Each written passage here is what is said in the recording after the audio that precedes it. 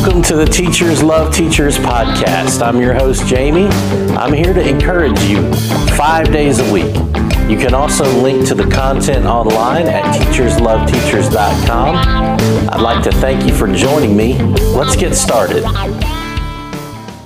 Hey, welcome.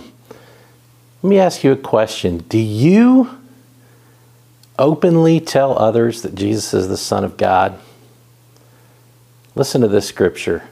God stays one with everyone who openly says that Jesus is the Son of God. That's how we stay one with God and are sure that God loves us. God is love.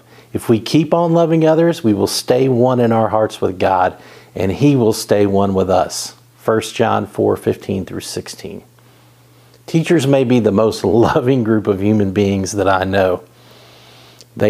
You just have to be loving to be a teacher. It's requirement number one.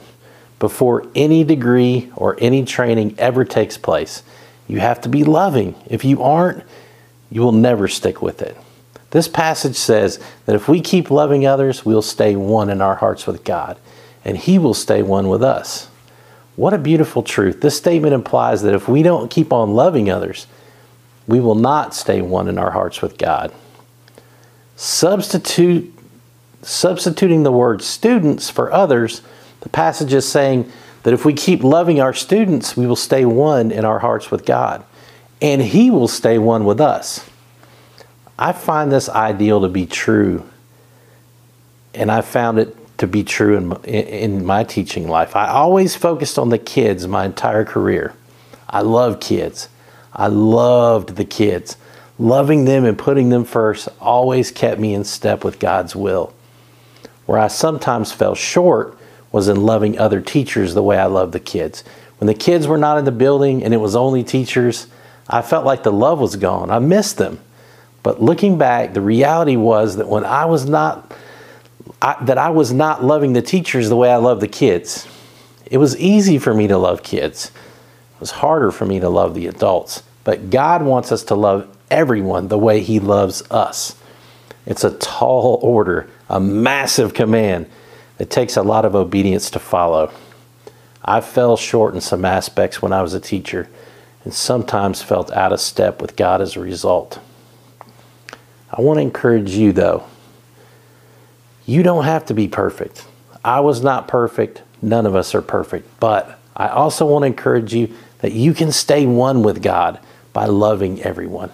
Whether it's encouraging another teacher, helping a student with their work, thanking a lunchroom employee, simply teaching your heart out so students learn all they need to learn. Loving others will make you one in your heart with God. Thank you for joining me today. I love you. God loves you. Have an awesome day.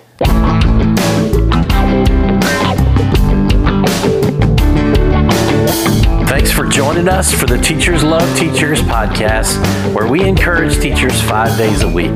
Visit teachersloveteachers.com to link to our website. There you can link to our blog, YouTube channel, and our podcast. As you go through your day, please remember, God is love. He loves you unconditionally. He wants the very best for you, and His love never fails.